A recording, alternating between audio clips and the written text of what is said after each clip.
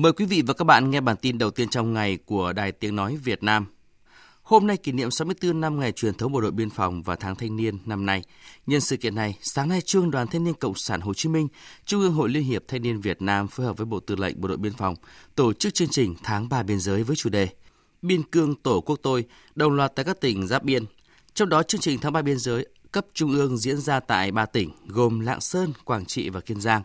Anh Nguyễn Kim Quy, Phó Chủ tịch Hội Liên hiệp Thanh niên Việt Nam cho biết. Các hoạt động xuyên suốt trong tháng 3 biên giới, Hội Liên hiệp Thanh niên Việt Nam các tỉnh, thành phố phối hợp với biên phòng các tỉnh tổ chức các hoạt động tri ân với các thế hệ cha anh đi trước đã có công bảo vệ biên giới quốc gia với các công trình phần việc thanh niên, các hoạt động an sinh xã hội ý nghĩa để hỗ trợ làm giảm các điều kiện khó khăn ở trên các xã vùng biên trong tháng thanh niên. Sở Văn hóa Thể thao tỉnh Quảng Ninh vừa phát động cuộc thi thiết kế biểu trưng hay còn gọi là logo và tranh cổ động cho ngày thành lập tỉnh Quảng Ninh 30 tháng 10. Phóng viên Trường Giang thường trú tại Đông Bắc thông tin. Cuộc thi dành cho tất cả các tác giả chuyên nghiệp và không chuyên trong cả nước với tiêu chí logo đơn giản, có tính khái quát cao, dễ hiểu, hình ảnh các tác phẩm tranh cổ động phải truyền cảm hứng, truyền tải được thông điệp, thể hiện nhiều ý nghĩa sâu sắc về giá trị văn hóa, con người và cảnh quan thiên nhiên Quảng Ninh. Tinh thần kỷ luật và đồng tâm, truyền thống cách mạng, văn hóa, sự năng động và khát vọng đổi mới, sáng tạo, ý chí vươn lên mạnh mẽ và bền vững của nhân dân các dân tộc tỉnh Quảng Ninh trong 60 năm qua. Giải nhất của cuộc thi trị giá 30 triệu đồng, trao giải vào cuối tháng 10 năm 2023. Tác phẩm xuất sắc được lựa chọn để sáng tác bộ nhận diện trực quan chính thức, phục vụ hoạt động tuyên truyền quảng bá 60 năm thành lập tỉnh Quảng Ninh. Họa sĩ Nông Quốc Hiệp và họa sĩ Đặng Đình Nguyễn cho biết. Đối với Quảng Ninh là quá rộng đề tài, vừa du lịch, vừa kinh tế, vừa công nghiệp, vừa biên giới, vừa quốc phòng, một hình ảnh thu nhỏ của Việt Nam. Rộng về chất liệu, rộng về tư liệu, thế nhưng lại khó cho một cái lựa chọn đối với trong cái đợt kỷ niệm 60 năm này. Đây cũng là một cơ hội, theo tôi là có nhiều cơ hội như thế là càng rất tốt để có quý ích, để anh em quan tâm, cảm hứng cho những cái loại hình nghệ thuật này. Trường Đại học Sư phạm Nghệ thuật Trung ương vừa tổ chức Ngày hội việc làm năm học 2022-2023. Đây là dịp để các sinh viên khối ngành nghệ thuật có cơ hội tiếp xúc trực tiếp với doanh nghiệp để tìm hiểu các cơ hội việc làm sau khi tốt nghiệp. Ngày hội có sự tham gia của 40 đơn vị tuyển dụng thuộc các lĩnh vực mà nhà trường đang đào tạo như Trung tâm Đào tạo Nghệ thuật, doanh nghiệp dệt may, thiết kế đồ họa, thiết kế thời trang, biểu diễn, cùng với giới thiệu, tư vấn các cơ hội việc làm, nhu cầu nguồn nhân lực cho sinh viên. Các doanh nghiệp cũng cung cấp cho sinh viên về yêu cầu năng lực, kỹ năng cần đạt theo những vị trí việc làm, giúp các em hình dung rõ hơn về các ngành nghề thuộc lĩnh vực nghệ thuật. Đinh Phương Anh, sinh viên khoa thiết kế thời trang và Đặng Tú Anh, sinh viên khoa sư phạm mỹ thuật cho biết. Em muốn tìm kiếm thêm công việc làm thêm cho mình ạ. Em muốn làm thiết kế đồ họa. Nhà trường tổ chức nhiều hoạt động này thì tốt cho sinh viên bọn em, với cả tạo ra nhiều cơ hội việc làm cho các bạn hơn. Mong là nhà trường có nhiều hơn những hoạt động như vậy để giúp bọn em có nhiều cái trải nghiệm hơn, hoặc là nhiều những cái nhìn khác hơn về những môi trường khác hơn để có thể linh hoạt bản thân trong những môi trường khác, chứ không chỉ môi trường sư phạm của bọn em, để nỗ lực học tập và phát triển hơn bản thân trong các ngành khác.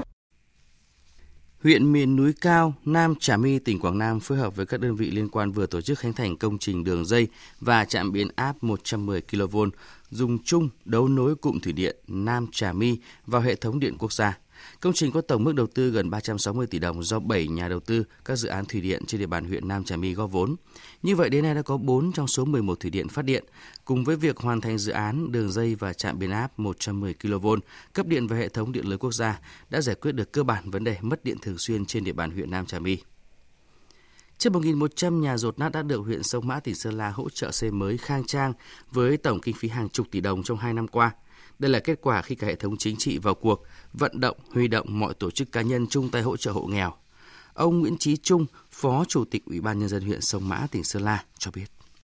Đến thời điểm hiện tại thì huyện Sông Mã cũng đã hoàn thành xóa nhà tạm, nhà dột nát cho hộ nghèo độ tuổi từ 40 trở lên. Và trong năm 2023 chúng tôi còn 107 hộ dưới độ tuổi 40. Thì huyện Sông Mã sẽ triển khai nhiều giải pháp, trong đó có giải pháp trọng tâm và huy động các nguồn lực cùng chung tay với huyện hỗ trợ các kinh phí cho người dân thực hiện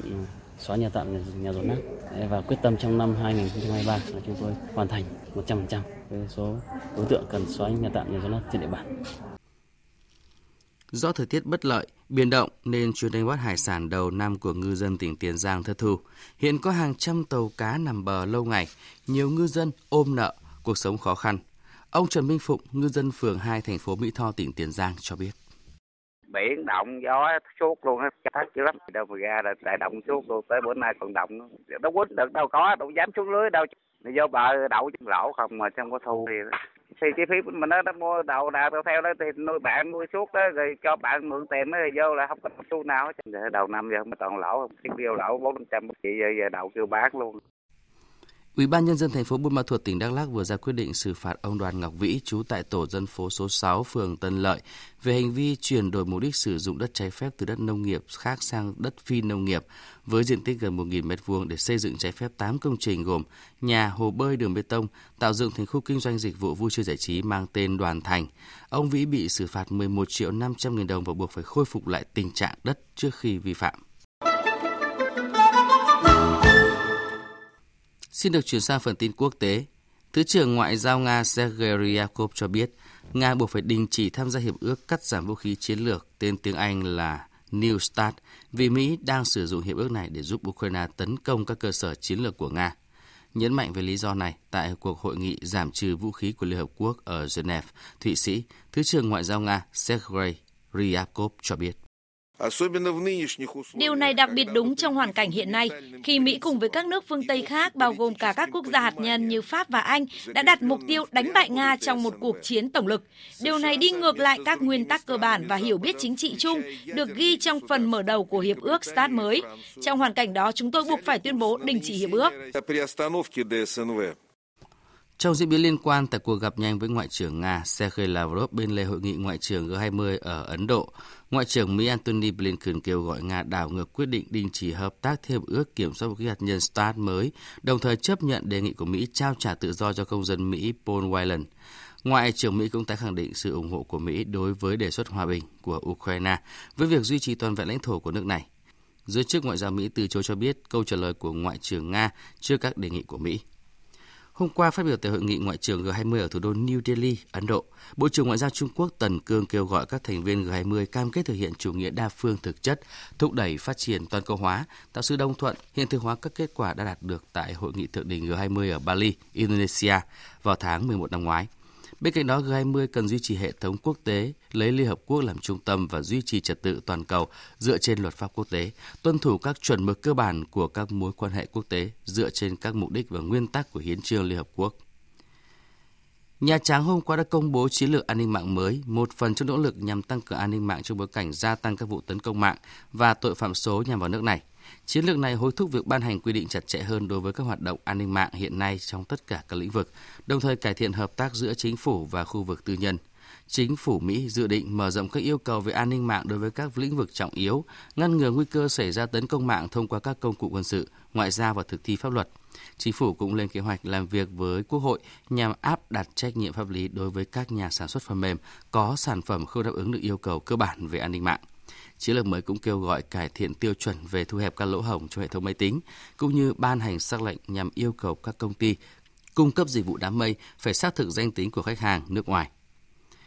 Tiếp theo là những tin đáng chú ý khác. Cơ quan giám sát chi tiêu Liên minh châu EU cho biết hơn 1.000 tỷ euro chi tiêu của EU đã không được kiểm toán phù hợp vì hệ thống tài chính quá phức tạp. Ông François Torger Cadella, thành viên của Tòa án Kiểm toán châu Âu và là người đứng đầu cuộc kiểm toán mới thực hiện tại